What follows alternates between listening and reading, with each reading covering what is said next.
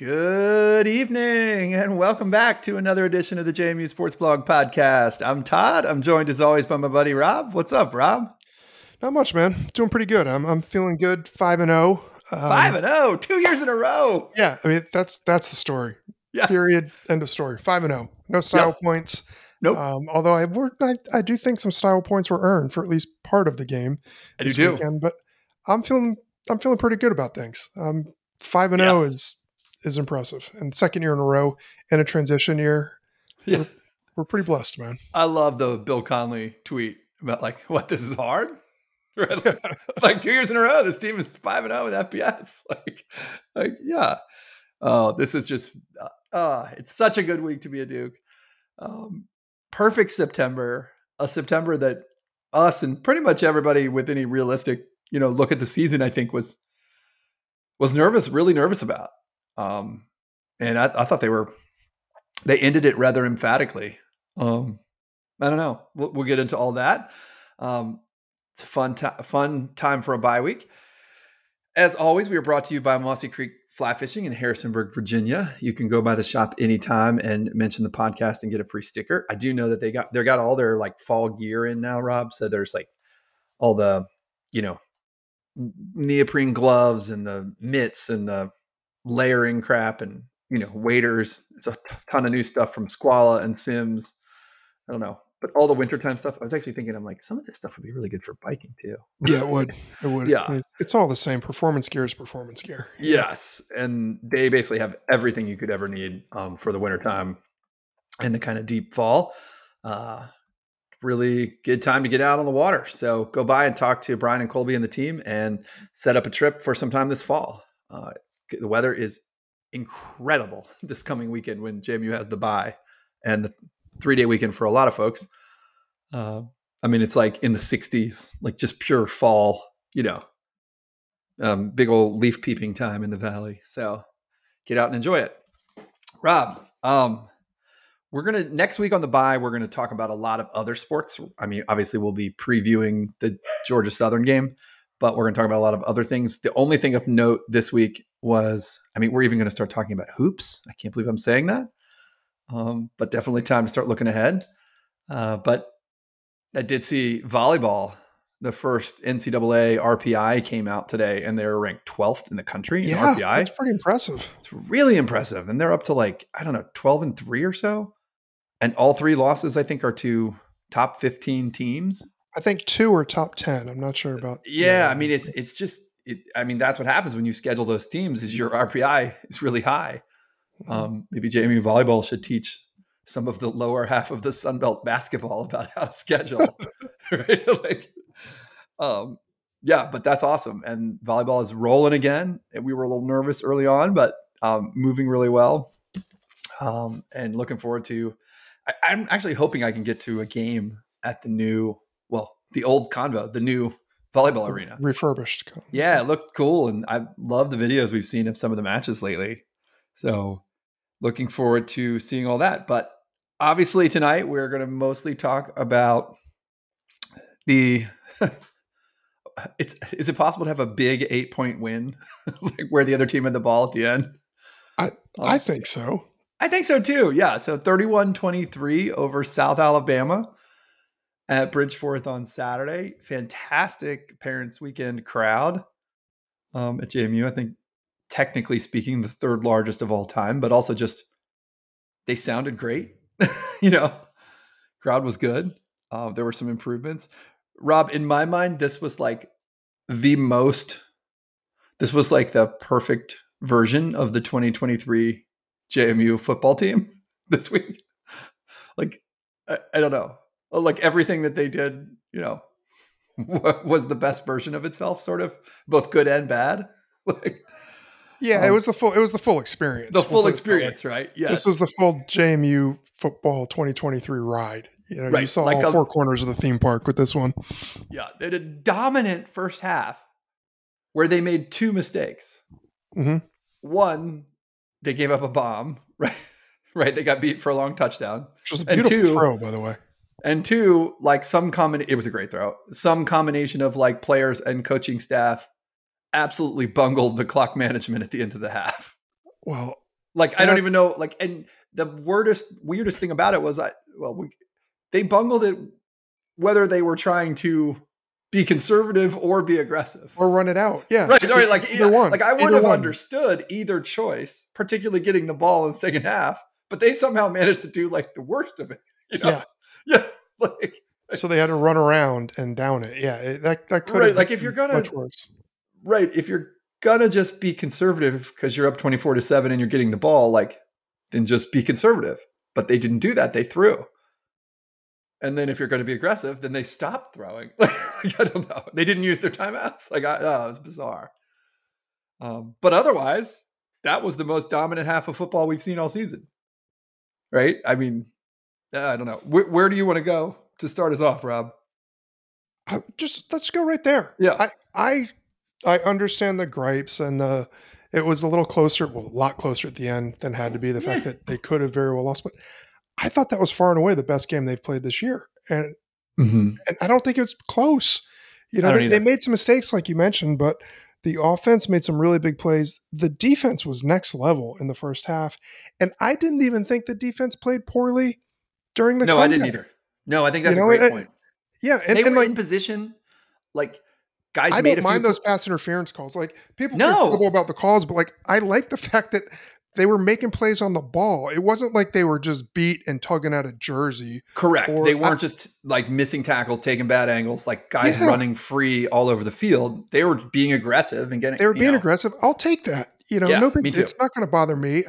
And I thought it's better if you got a pass interference or the guy comes over the top and maybe gets there early and gets beat. That's better than just running 3 steps behind a receiver, which is something we've seen earlier in the year. So I thought it was a big step forward for the pass D. Right. And we missed some tackles like being really aggressive, but I'll take that. You know, like where a guy we were about to make a 2-yard loss and a guy beats it, puts his foot in the ground and goes the other way and like they make a 7-yard gain out of it. But like we were flying around. Like, there was a lot of hitting in that game. Yeah, it was a really good performance. Yeah, I thought so. I was impressed. Yeah. No, I wanted to note. You want to take a first down, Rob? Do you have a particular one besides just like the overall? Can we talk about McLeod's running? Yes, it's a great place to start. I thought that was a difference maker. Big time. He seems to be getting more comfortable. Obviously, people are focusing on Signetti's post-game comments, and we can talk about that later. So, like, he's not there, but for a guy that didn't have the starting job coming out of camp, the first couple games clearly was trying to develop some consistency and some, rhythm with his receivers and with his handle on the overall offense. He looks like he kind of has it now. He's much more willing to run. And I think that just adds an extra element that could put this Duke's offense over the top and really go from, 5-0 start, what do we have, to this is a legit contender for the Sun Belt. So I thought he was great with his feet. He's quicker than I thought he was. Yeah. And even showed a willingness to, get in there and initiate contact a couple of times. So I thought that was a really, really positive development. And it's something we've seen glimpses of, but the announcers were talking about him being like, a dual threat. We weren't really hearing that in the beginning of the year. So I thought that was great. That was one thing that really stood out to me. It was also nice to see, we saw, like you said about the glimpses, we saw a little bit in the Utah State game where he pulled the ball and he scored 2 rushing touchdowns. And you started to see like, okay, maybe there's a little growth here. And then this week we saw real improvement in that way. Yeah. Like this, just like, I know he threw the pick again, but a couple times it was like, I'm pulling it down and I'm running. And, ended up making a couple, 10 to 30 yard gains out of that. Like really good plays. And I true dork that I am, I rewatched a lot of the JMU Georgia Southern game this morning from last year. I didn't know if people were in the the frustration of the loss last year. Georgia Southern is the exact same team they were last year. Mm-hmm. Like they throw the ball all over the field. They scare the hell out of me. We'll get to that next week. But they're terrible on defense. Like everyone can score on them. Everyone can run the ball, throw the ball, do everything you want. And one thing that Centeio did last year was just run constantly. Like I don't remember what his yardage total was in that game, but he ran for a ton. And to kind of think like, oh, we're headed into the bye week and getting prepared for this team. like it's nice to think like McLeod is feeling more confident running the ball. So I think that's a great place to start. I don't know, for second down, Rob, the one thing I wanted to point out was I was really impressed when you were talking about like just JMU playing their best game. I know it's frustrating the way that it kind of ended. Like you feel like, God, I can't believe they got the ball back, in a 1.5 possession game kind of at the end. But I was really impressed with some of the little things that JMU did this week, Rob. On the first Horton touchdown, the first long one, the Sproles block down there. Yes. Like, and it's, it's not like he's pancaking people or anything, but here's your slot receiver 40 yards downfield, still blocking on a guy at the 10-yard line that creates the touchdown. Like, undoubtedly. That's a huge play. That's exactly what I was going to say. I thought it was great that Way, big fan, like on Twitter, it's been pointed out, like in the last couple of days, the Kalon Black pass protection, the block where he just like decleated a guy. Yeah. You just think like, and then I saw like John Miller saying like, I'm so lucky to coach guys like this. This is what we talk about all the time. Like, just that kind of thing is so great to see. I thought Aiden Fisher, who had another incredible game, has been really one of the true heroes for this team the last 3 weeks while they have had all these injuries at linebacker. But there was a play where he had to make the tackle twice. Like he ran in, hit the guy, and the guy bounced off, and he got up and like tackled him again. And I just like, these are the kind of effort plays that you could tell. Even Signetti after the game, he was thrilled, with the effort from this team. And those kind of plays are they're huge. And you just don't see, I didn't see them from the other team this week. I didn't see them from South Al at all. So really happy with the little things. Also thought there was I think it was the first JMU, might have been the second touchdown. I can't remember, but there was a really good hold on an extra point at one point with a high snap. I noticed that too. Yeah. And I'm just like, okay, these are the kind of things that like, this really helps. Like, kind of getting through. It was over the guy's head and he got it and brought it down. Yeah. That was a really nice play. Yeah. And you're just like, this is good. This is really good. So I don't know. The little things was kind of my second down. What about you for third down, Rob? I mean, I usually try to make it just like, one player had a good game or stay away from that because it's obvious, but Julian Green, man. Yeah. Jalen Green. Sorry. Yeah. Are we going to get any names right? Yeah, I know. No, whatever. Taurus Carroll. Somebody. No, he's been a man amongst boys. I think isn't he tied for the nation's lead in sacks at this point? Yeah. And it's crazy because he hasn't been a starter technically since like week 1 because they moved Tyreek Tucker into the lineup. I mean, that's not Jalen Green's fault. It hasn't been about his play. It's just been about like the way the lineup shakes out possession best, he's playing. Right? Yeah, exactly. But he is just getting into the backfield routinely now. Oh my gosh. An absolute force. If you watched it on TV, I don't know if people were there, had a chance to actually watch it, but just monstrous. And like the announcers absolutely raving over him and the entire front four. That makes a big difference. And that's going to help the pass defense on the back end. The best thing they can do is get strong pressure. That's the biggest thing that's going to help them. So I thought he was amazing. Like that was one of the better games I think I've seen him play. And he's had some good ones. And I mean, that whole group, because Kamara had the tip on the pick 6 that, Jalen Green had. Kamara had that really good sack where his helmet got knocked off. Yeah. Yeah. I mean, they're playing great. And it is one of those things too. Yeah. Jalen Green was just awesome, Rob.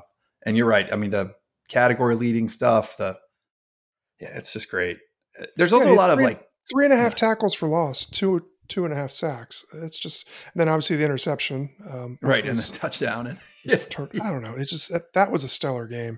And the first half defense, I mean, how South Al did not completely wilt and lose every bit of will they had to even come out of the locker room is actually a credit to them because they could do nothing right in the face of JMU's defense. And they didn't even like do anything terribly wrong. They just couldn't make positive yards. Like they could not run the ball at all.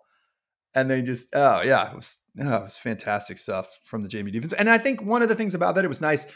So Taurus Jones was back this week. I thought JMU did a good job of. It seemed like they kind of limited him a little bit. I mean, we still obviously Fisher is pretty much as just. I mean, Fisher's a starter regardless of who is healthy at this point, I think. But Trent Hendrick played most of the game as well.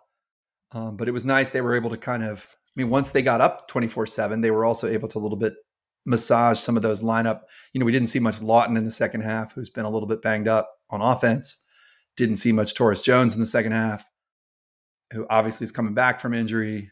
You hope with the bye week, like maybe Jalen Walker, probably going to be, you're hopeful maybe he comes back.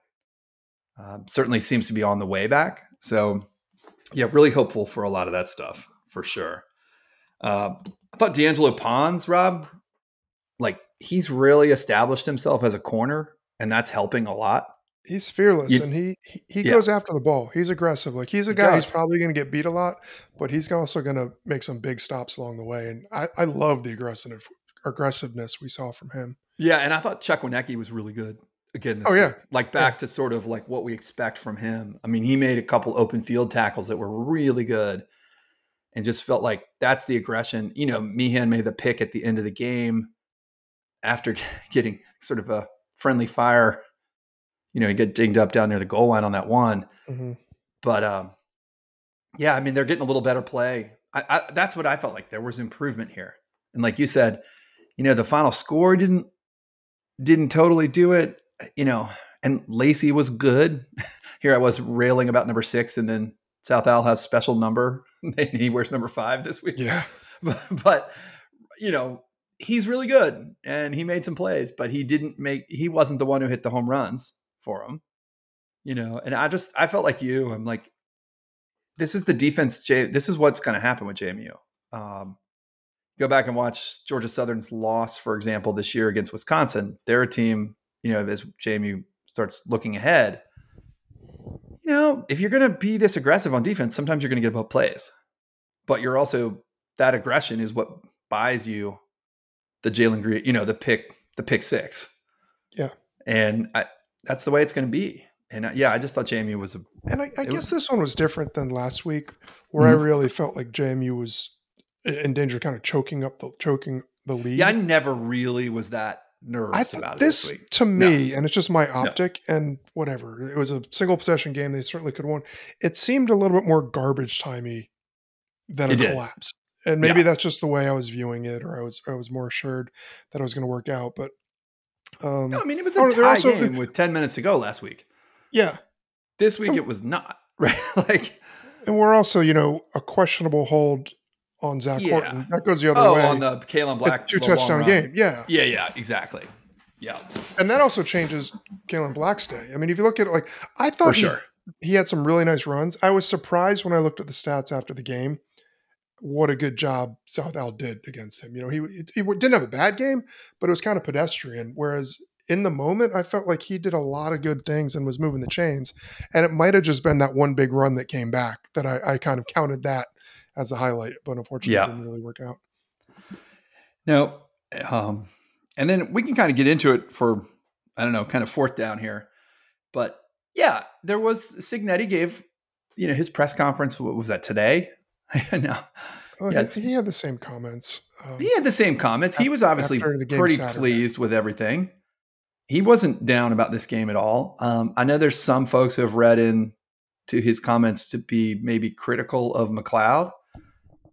I thought he's doing some coaching through the media in advance of a bye week. It was the way I read it. He's challenging a veteran player, who wasn't the starter. All the reporting was he wasn't the starter for say 2 or 3 weeks before the opener. Yeah. And now he has a week off when we're 5-0 and he's playing well. He has to have his confidence has got to be there to sort of take some coaching now, you would think. And that was the only thing I read into it. What I read into it, yes, he certainly was coaching in the media. I thought he also was speaking to the opponents. He very clearly stated that he knew what the defense was doing and he knows what his quarterback should have been doing to counter it. So it's almost like, hey, don't try that again. Don't just drop 8. We're gonna have a plan. I'm gonna tell, work with the quarterback. He's gonna know what to do. Um, he was critical in the post game comments about the pitch that should have been made, and we do that 25-yard gain. I can see when you go back and watch that, I can see why a coach would say it was there. I could also see if you're the quarterback and you look right to, you might not want to Yeah. make that pitch. So that one, Right. whatever. But yeah, I thought he was just coaching in the media. I didn't think it was any sort of indication that like McLeod should be looking over his shoulder. Nope. It was like, hey, Jordan, he played well. But statistically, he left some throws out there. There's no doubt about that. There were some other situations where, those are some good little plays. There's some good balls in this game. We also have guys. I mean, Reggie Brown has been terrific this year. Yep. He's also dropped a fair number of passes. Yep. That stuff happens. Nobody's calling for Reggie Brown to be benched because he's awesome. You take those big plays. You drop 3 balls in a season. Okay, 3 you want back. It's not the end of the world. Same thing. McLeod misses some throws. It's not the end of the world. Yep. You'd want it back, but the guy still had multiple touchdowns. The pick was not great. Whatever. Nope. He was aggressive. It didn't work out for him. So no, I don't think this is a situation where it's like, oh, get ready after the break. We're going to see Alonzo. Maybe we do. I don't know. But if we do, it's going to be because of something that goes down in the future, not anything that happened on Saturday. That's what I think too. Yeah. I don't think there's any concern there. And I mean, McLeod hadn't played meaningful football in a couple of years. And he's, now he's played 5 games or 4 games and a quarter or whatever. And, I mean, clearly one of the things that's, when he gets really pressured and then tries to make a play, we've seen the last 2 weeks, that's where the interception has come.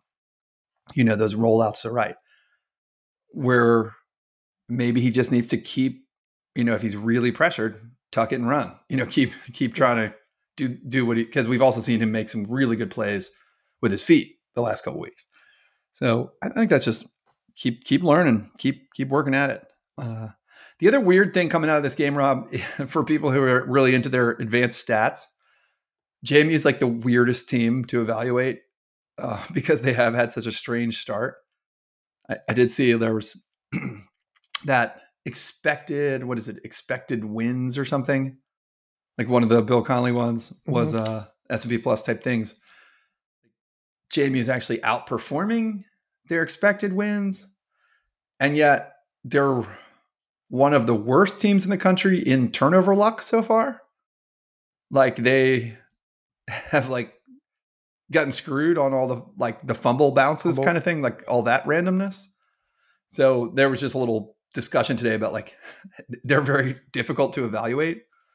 And I don't know. I'm thrilled. I mean, they're 5-0 and they got they got a bye, and then the 2 teams they lost to last year in 5 days. And this is going to be so much fun setting up for the rest of the season. And, it is a tough team to evaluate for sure. It is. I don't know. I mean, because you could say I guess I could understand a fan of an opposing team saying, well, they're lucky to be 5-0. They should be 4-1. But I wouldn't really buy that for anything less than 4-1. I don't feel like they've been I felt like they were just significantly better than Utah State and South Alabama on the field. I felt like the last 2 weeks. Yeah. They sort of botched it. I mean, they flat out botched it with Utah State a little bit. But they got through this stretch. And it's so funny that they're 5-0 just like they were last year. And they played Georgia Southern just like they did last year. So, yeah, it's a different sort of feel. It's weird. It feels better this year in a way. I mean, it felt. I guess last year felt so heady because they'd beat App State, right? They had that kind of signature win. Well, not only that it was App State, but the fact that they came down. It looked like, oh boy, this FBS thing is going to be a whole lot tougher. Here we are in conference. Mm-hmm. They were getting kind of shelled at the half, and then they came back and won. This team's weird. I think I said something to you in the text thread on Saturday, but they don't seem capable of playing 4 quarters, so they haven't had their A game at all. Well, I guess that's what I mean. Yeah. But they also kind of seem like they're overachieving in certain ways because they're, so I kind of get when people say you can't make sense of it because it's still not clear who's like who's the man in terms of the passing game. We think it's Reggie Brown, but then he has games where like Saturday, you know what, he had one catch. We still don't know what Sproles is doing. I think he's got a Right. much higher ceiling. The And yet running we game, talked about last week that they needed to unlock the tight ends, and look they what did, happened. yeah, Right. huge. Right. Yeah. But like running the ball, they didn't have a great day running the ball, and we Nope. thought that was going to be one of the marquee elements of this team. So, it's not all there. But then you look at it and you're like, well, it's still mostly FCS FCS recruits, and so they're punching above their weight in that regard. I don't know. I don't know what to make sense of this team other than the fact that they're 5-0, and it's been 5 really fun games. Yeah, and if they play 4 quarters like they did the first half this week, they could beat Maryland, right? Like they could beat Penn State, like that's just a weird, yeah, it's a weird year. Yeah, you're right. It does seem like in a way they've underachieved. I mean, or they haven't played up to their potential. They haven't played up to their potential. And yet they're still 5-0. So in that sense, I kind of feel like they've overachieved. Right, correct. That's what I'm saying. Like, because they're not putting together, they're having complete breakdowns for at least one quarter, most of the games, yet they just keep winning. So it's just weird. Like, you look at some of these things that have happened, and you look at, the offense just disappearing for 15 minutes. Yep. But yet they still come out with a win. Or, they did a lot of things well on Saturday. They made some mistakes, but like last week, they were just gagging that game away. And then at the end, it's like, oh, time to play. Let's step up on defense and cause a turnover. Like, it's just, it's weird. I don't know. It's a very tough team to I actually wonder what, it's so funny because you're right. Last year when they got to 5-0, I felt like they had maximized everything their abilities. Yeah. Their abilities, right? Like they were hitting on all cylinders. Their full capacity was on display. Now, and I still think that actually. But I do wonder, was that my own purple colored glasses of thinking like coming into last year, I thought like, oh my gosh, this is going to be so hard. Yeah. And then because things went right, I'm like, they're doing incredible. And maybe they weren't. If you ask the coaches, maybe they were missing things even early in the season last year. I don't know. Where this year, I feel like there's like the floor is high this year. And the ceiling doesn't seem like they've even approached it. Like they could play better. And that's really exciting for this thing. Yep. So we talked about the stats. Rob, I got a few little nits to pick, but I don't have too much else. Anything like substantively you want to talk about here? No, I've never had a substantive thing to say on this podcast. I mean, look, by all accounts, everybody seems to agree. The in-stadium experience was significantly improved from week 1, and credit to JMU for that. Hopefully it will improve again as we go forward. I know there's more to do, but considering they had 26,000 plus fans, many of whom are sort of unfamiliar with like getting around the stadium, how this all works, it sounds like things were much better. I know they had roaming concessions, Rob. That's good to hear. At least in the concourse, there was like guys selling, waters and sodas and stuff like, separate from the actual concession stand. So that's a big thing. News to me, but not to a lot of other people, is there is Gate E back there by the bridge from Greek Row. People are starting to discover that. It's a really good egress to the stadium. Like you can walk around between the lake and the back of the garage and get there. You don't have to wait in that main entrance line if you don't want. That sounds really good. So music much improved. A lot of sounded like everybody was pretty happy with just lots and lots of things. I thought the band was awesome this week. Crowd stuck around a while. It's probably as we said, it's a silver lining to the noon kick. We'll come back to the noon kick in a second. We do have the MRDs still playing Send in the Clowns at halftime. I don't even know what to say. I mean, it's like Rickers just doubled down on me. Like he went like, oh, you think John Williams is old?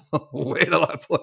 Like, what are we gonna have Anne Murray next week? Like it's a fucking Golden Girls episode.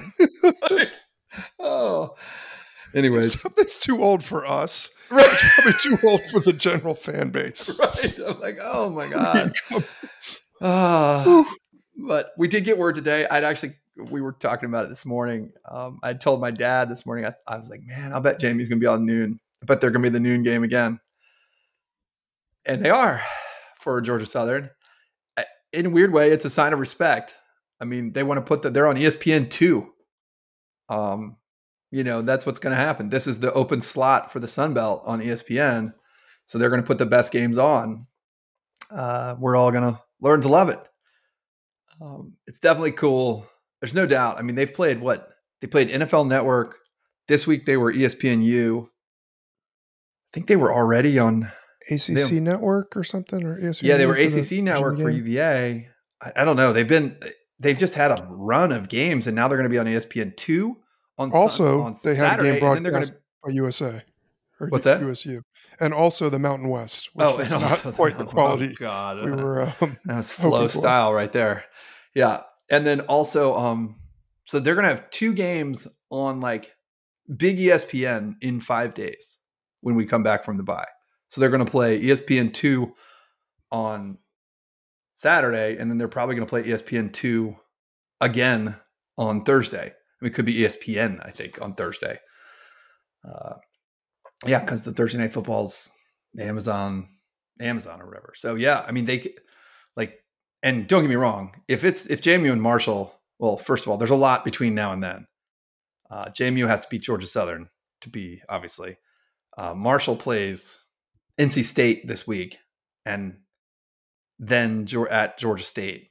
One cool thing about the JMU noon game, Rob, against Georgia Southern is JMU plays at noon at home on that Saturday before their first Thursday game.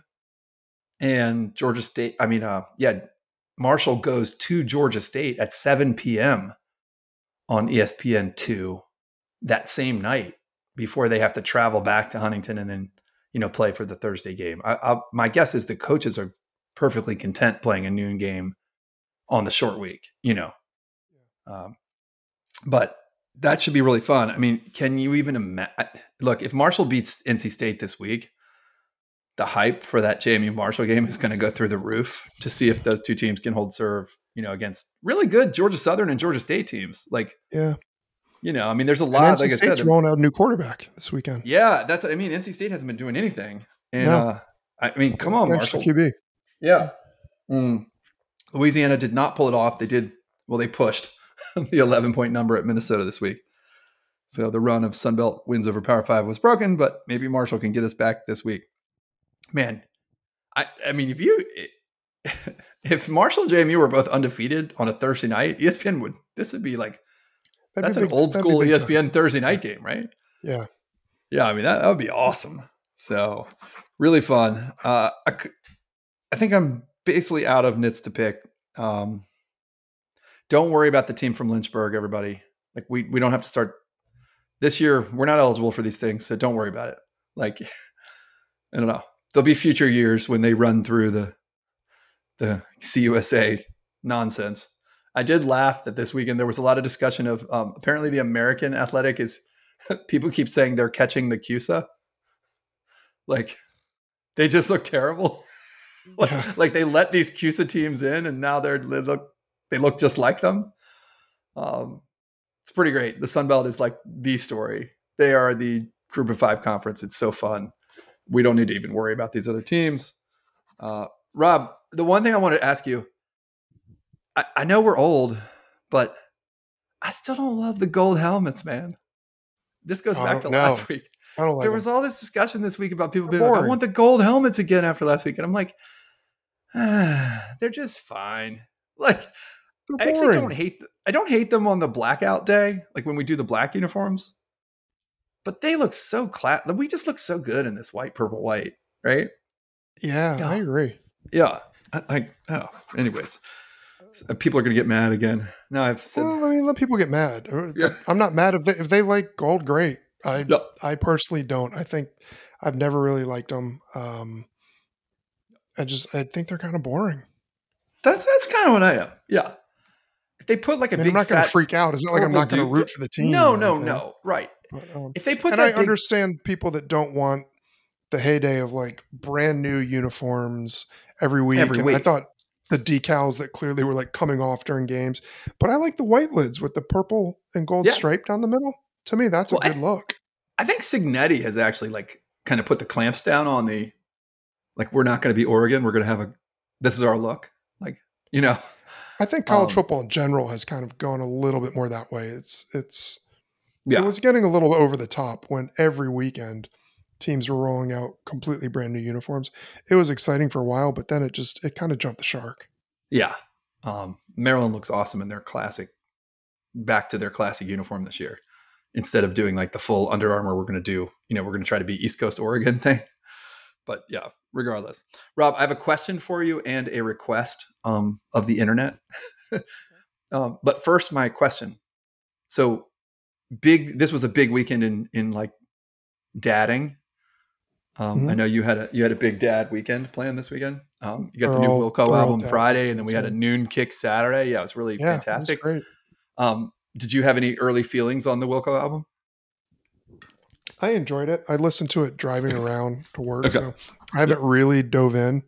Okay. Um, I mean, it sounds very much like a Wilco album. It sounds like a fall Wilco album, if that makes sense.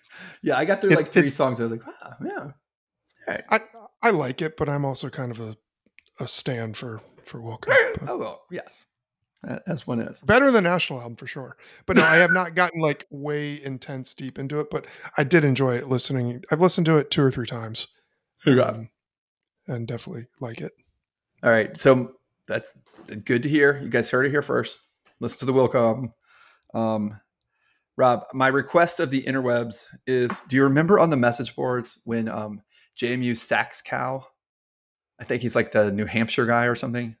Uh I huh. don't know. He lives up north, but the guy used to do the he used to do the like the playoff projection thing every Yeah. week on the Hmm. message board. And he would start like, I don't know, week 6, week 7, around this time of the season, mid-season, kind of breaking down like all the conferences and like Oh, the it auto was bids and yeah, it yeah, was really yeah, good. yeah. And it was like, well, these teams can only take one more loss or they can't get an auto bid. Or, this team could still win the conference, but they're already eliminated from, all these weird Do we permutations of need how some this all version of goes. that to see if Jamie can sneak into a bowl? Yes, that's what I was wondering. So I really started looking into it today and I was like, I don't have the skills to figure this out. Just to figure out like because so you have all these bowl tie-ins where like if a team from the Mountain West, right, is eligible, then there will be a Mountain West team in X bowl, right, whatever it is, the New Mexico Bowl or whatever. And I can't figure out like I was trying to figure out like how last year there ended up with 3 slots that could potentially go to JMU. And I was like, man, we really need Sax Cow to like do a breakdown of how this all works. Because I don't want to get excited, as we. Yeah, which is not happening. Yeah, I mean, I don't actually care. I mean, I want to go 12-0 at this point. Like, really, I just want to beat Georgia Southern and Marshall. And then we'll worry about it from there. But, yeah, I do. I started thinking about it today. I'm like, it's unbelievable. In the second year in FBS, they're 1 win away from bowl eligibility. And it was kind of cool that they talked about it on the broadcast today. As you and I both talked about before we got on here, the broadcast itself was really good. And I thought they were really respectful of JMU and like did a pretty good job announcing the game. But man, do they take forever?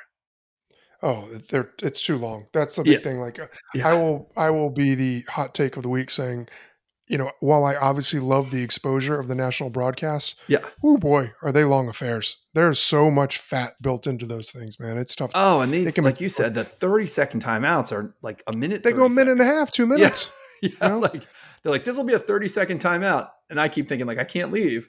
Yeah. And then they're Minute right and a there. half later, they haven't even started the play clock. Yeah. Right. It's brutal, man. Yeah. So I don't know. Sax Cow, if you're out there, if you feel like putting in the time, would love it on this bowl breakdown thing. Yeah. Because I just had no idea where to even begin. If it like Jamie was popping up on some of these, but I have no idea. I don't even know. I have, we were talking about it at our house, and we were like, well, maybe we should root against Army and Navy because like they have lots of bowl tie-ins, and both of them seem in danger of not getting to 6 wins this year. But I don't know if that actually helps or not. Yeah, I don't understand how it works. Like if it defaults to somebody else, like what the trickle down is. If some of these ones that have tie-ins with certain conferences, do they go in conference before being able to select somebody's eligible? I don't know. And right, like do I start rooting against Mississippi State because I want them to stay at 5? Like, is that a thing? Because if they get to 6, like obviously they're going to get a, if you're in the SEC, like you're going to get a bowl bid. Yeah. But I don't know. Anyways, it was a funny thing. So Rob, did we have an OT tonight? Do you want to do Sunbelt mascots as actual football players? Oh my gosh. Yes, that's a good one. Well, at least you can do this one while I think about it as you. Well, I got to, I got mine. I think I got mine. Yeah. I got to look up what the damn mascots are. I'm the most selfish fan. Like I pay opponents zero respect. I do not keep up with them. Okay, I don't read so I'm trying to go through, what do we got? Old Dominion Monarchs. Yeah, whatever. Yeah, that's fine. Then Marshall's, the Herd? The Herd's pretty good. It's a little annoying because it's very NDSU-ish, right? But the Herd would be very good in terms of interior line play. Yeah. But I can't imagine the Herd would have any sort of ball skills. Like you can't catch. No. Herd not good at that. Monarchs, whatever. Just because it's ODU, I'm going to say it's terrible, even if it's not. Then what do we got moving down? Chanticleers? No. There's the most mismatched nickname ever for that thing, for that school. Georgia State's is just a guy. That's just a guy with a beard. Right. Georgia Southern's just an eagle. Southern Miss is just an eagle. Those are fine. I mean, I guess those are potentially good, right? Yeah. I don't know if they're going to do any line play. What? Are we looking at Troy? Troy. I was thinking Arkansas State, Red Wolves. Yeah.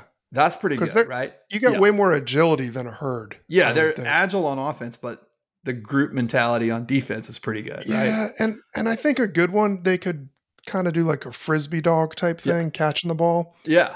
In ways that Herd simply could not. So that's good. They might actually be better than the actual Arkansas State team in real life. Although they look pretty good with their freshman quarterback now. They do. Yeah. They're turning the corner. And that would be good for the league because I think they do have serious fans. And I thought a really nice stadium, if we're going to last year. Yeah, the weird water feature. The waterfall and stuff, yeah. Yeah. I mean, Texas State is a Bobcat. That's fine. It's little, whatever. That's not a thing. Raging Cajun, that's pretty good. I don't know what the Raging Cajun would do. But I don't know. Best tailgate. I don't know if do they have an actual mascot? Like, what is a Raging Cajun? Like, I mean, I get why they're called the Raging Cajuns. I just do they have a thing? I don't know. I guess we'll find out next year, maybe. I would think the Troy Trojans. Trojans pretty good. At a Trojan, predates football by centuries. That could be a bit of a learning curve. But I think you've got kind of raw athletes there. Yeah, I would think so. Yeah. Then the whole surprise element. So I think for me, that's the leader in the clubhouse right now. Yeah. Duke Dog's up there. Duke Dog's up. I mean, Duke Dog, obviously. This is the non-Duke Dog category, right? I think it goes without saying. Yeah. Oh. Who are we missing? What other teams are there? I don't think Monroe, Warhawks, but that's just like the Eagles. Right. Birds can't play football. That's just everybody knows that. I know. I figure next year we're going to get two of the three. We're going to get the two Louisianas and Southern Miss next year, I would assume, in the schedule. Two of those three will be fun. That's the end of. Yeah, I mean, Marshall's the one that I don't think we're missing anybody else. I mean, you could put together quite a team. Like if you took Marshall, if you took the Herd and made them the interior line, Troy, I got to think a Trojan could be a good quarterback. Mm-hmm. And then, like you said, the Wolves on the end. I got to go Wolves and Trojans for me. That's the 1-2 combo. Yeah, those are good. Yeah, the West is definitely stronger in terms of mascots having actual football ability. So. Yes. Yeah. All right, Rob. I'm gonna confess something in the spirit of just annoying the hell out of the football guy fans who are mad about. And I put myself in the group. There was a lot of pop culture coverage on the NFL this weekend, particularly last night, if you tuned into the game. I did for a little bit. Yeah, but I have to confess, last year when Midnights came out, I did actually make a list thinking I was going to have like do a whole like, funny conspiracy theory thing about JMU performances after each Taylor Swift album. And unfortunately, the Midnights came out last year, the day before the Marshall game, the day before we played our worst game of the year. And so I shelved this as an overtime topic. But JMU is 7-3 all time. Just thought it was important to note 7-3 all time in the game most immediately following a Taylor album. So, yes, the debut album is October of 2006. The interesting thing was that almost all of her albums she only has one summer album. So they almost all come out in the fall, like during football season, which was why this like had fascinated me to begin with. Yeah, so 2006 debut, the 27-10 win over Richmond. This was kind of a fun thing. Fearless came out in November, followed by that was the JMU 08, Rob, 48-24 over William and Mary in 08. It's kind of fun to look back. One of the few losses, unfortunately, is Speak Now. October 30th, 2010, lost 21-14 to UMass back when UMass was part of the old conference. Oh, man. It's a rough one. I was like, I think we might have watched that with Rich. And like, I don't know. Red, JMU won. That was a homecoming game, 28-21 over Georgia State in 2012, actually. So it's kind of funny, a little Sunbelt connection there from the old conference. 1989 came out the very end of October, and huge JMU homecoming win over William and Mary, 31-24 in 2014. Reputation came out in November, and they beat Richmond the very next day, 20-13. Lover came out in 19. That was a loss. So this was late August of 2019, and then the opening game was the loss at West Virginia, 20-13. In one of the more frustrating, I think, FBS games JMU ever played as an FCS team. Folklore came out in July, so the opener and then that was the one that's weird because we didn't play in the fall, and the opener of the COVID spring season was a 52-0 win over Morehead State. And then the same thing, ironically, the same game, right? Because Folklore and Evermore both came out in that fall or that year when JMU didn't play. So that was Morehead State. And then last year they lost to Marshall. So anyways, that was me nerding out. Analysis. Last fall, I had written this thinking like, oh, they're going to beat Marshall. And I'm going to talk about how they're like 9-1 and they're not. But you'll need to do the analysis for Taylor's versions. Yeah. No, I don't have that. But yeah. So anyways, that was my, anyways. Us glomming on to the weekend's big news. I actually didn't watch any of that game, but. Well, I went to bed. I'm assuming like everybody else, I just like turned it off, went to bed early, and then found out this morning it was a relatively close game in the end. Yeah, pass interference or something like that at the end. Yeah, I don't even know. I don't know. How are your boys doing tonight? Oh, they were losing 7-0 last I checked. So we shall see. Maybe that'll. I don't know. I was in full moral victory mode for Susie had brought home some of those By Dan, like Old Ox Brewing, the By Dan IPAs this weekend.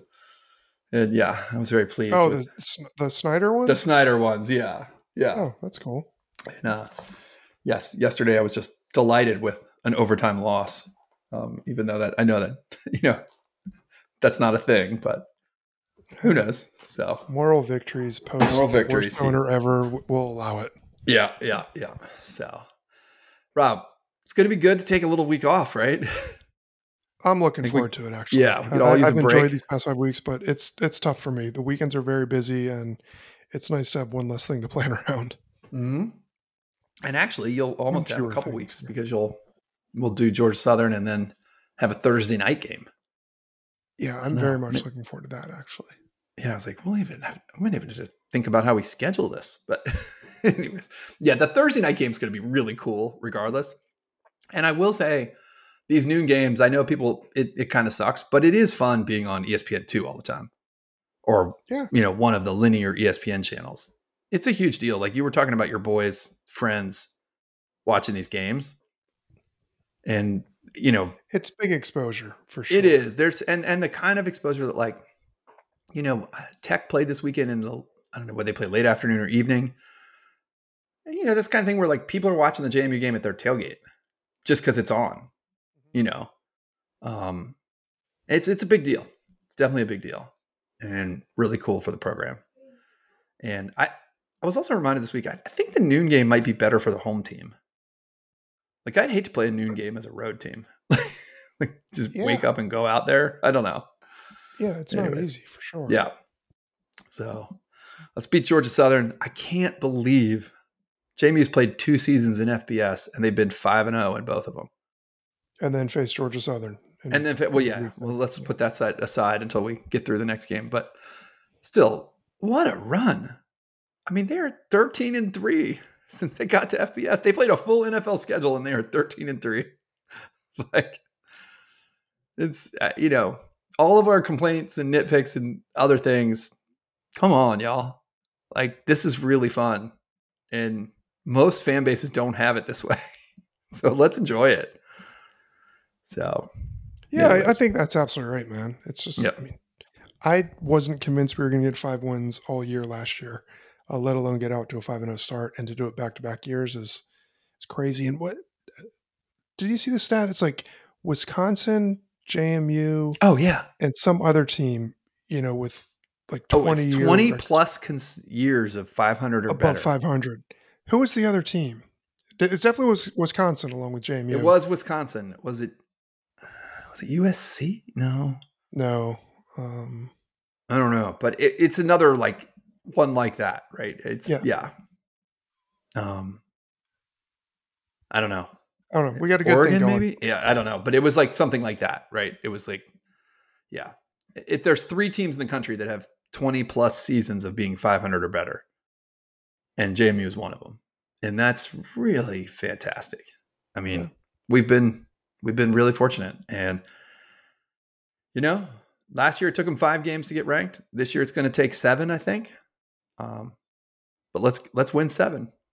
Let's get there. Let's test it out. It's also, I mean, God bless all these guys on the team, and they are playing. They're showing that so many of them were overlooked as FCS recruits, and they really they deserved not only to be on the stage but to excel on the stage. But much like with Dion in Colorado, like there is an argument to be made. You better get JMU now because things are only going to get better. I think that's as they start being able to recruit at the FBS level. You can now go in there and go head to head against the other Power 5 schools in Virginia. It's not a foregone conclusion that if a kid gets an offer from Virginia Tech and JMU, he's taking Virginia Tech because it's FBS. I'm not saying JMU is going to win all those battles, but I think they will be. They're going to be battles now. We're actually be recruiting. So I really think that the momentum from last year, carrying it forward to this year, if you can keep it going through the full transition, and for me, the full transition is going to be probably like 4 years, like one full class all the way through in FBS. Yep. I don't know. The sky's the limit. It's going to be and just look. I know it's going to be tough on these kids, and they're going to have a lot of decisions to make.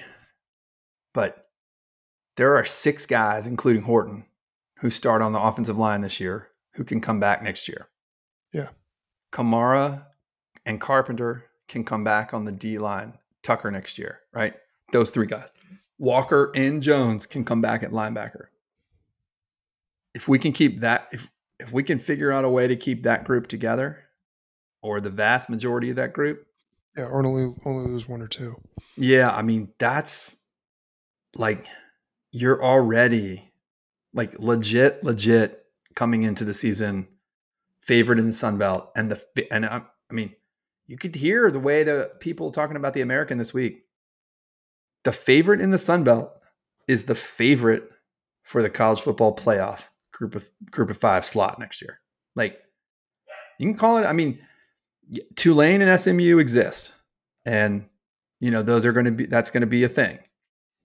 But in terms of just best top to bottom group of 5 conference, when you start the season, if whoever's the favorite in the Sun Belt is going to be one of the top 3 or 4 favorites to make the college football playoff next year. So that's not blowing smoke. That's not unrealistic. That's not a joke. Like, if you're, Tanner Morris or James Carpenter or Zach Horton, like, this is your, Jalen Walker. Like, I don't know. You want to play? Anybody want to go to Norman next December? Right? Like, sounds pretty good to me. I don't know. This team, they're set up pretty well right now. Elijah Surratt, like, yeah, I don't know. There's a lot of kids. Let's see what happens. So, and like I've always said, the portal works both ways. Works both ways, and it's worked. Nobody's really well. going to keep everybody anymore. That unfortunately is just not what college football is. I actually have been wondering. You and I've talked about this for a while, Rob. I have been wondering a little bit, like, you can't. The best teams can't stockpile the talent anymore either. No. Like, part of the reason that Wyoming beats Texas Tech or the Sun Belt has 5 wins over Power 5 teams this year is, nobody would rather be on the bench at UVA versus start at JMU. Like, that's just where in the past that was like a thing you couldn't solve that immediately. You couldn't overcome that perception of a lot of people. Yeah. Right. And now it's like, well, I mean, we see it with Alabama's quarterback situation, which is crazy to see, to even mention. But part of their problem is, like, why would anyone have stayed the last couple of years to sit behind NFL draft picks, when they could go start somewhere else? And I don't know. The portal definitely works both ways. So, yeah, I mean, because we can sit here and complain about not having, I mean, can you, like, we can all imagine what JMU would do with Juice Wells and Isaac Ukwu on this team. And that is, Wells has been hurt so much this year. For sure. And maybe he wouldn't be hurt playing here. Like, in the sense that, those are all ifs and buts. But at the same time, like, Tyson Lawton's running over people playing at JMU right now. So, I don't know. Let's have fun with it. Really, yeah, the future is very bright. And that includes just, 13 short days away. Or 12 days away. That's a big one. That's a big one. This is a big one. So, good to talk to you, Rob. We'll be talking hoops a little bit next week and getting in your wheelhouse. So, yeah. Sure. Talk to you next week. All right. See you. All right, go Dukes.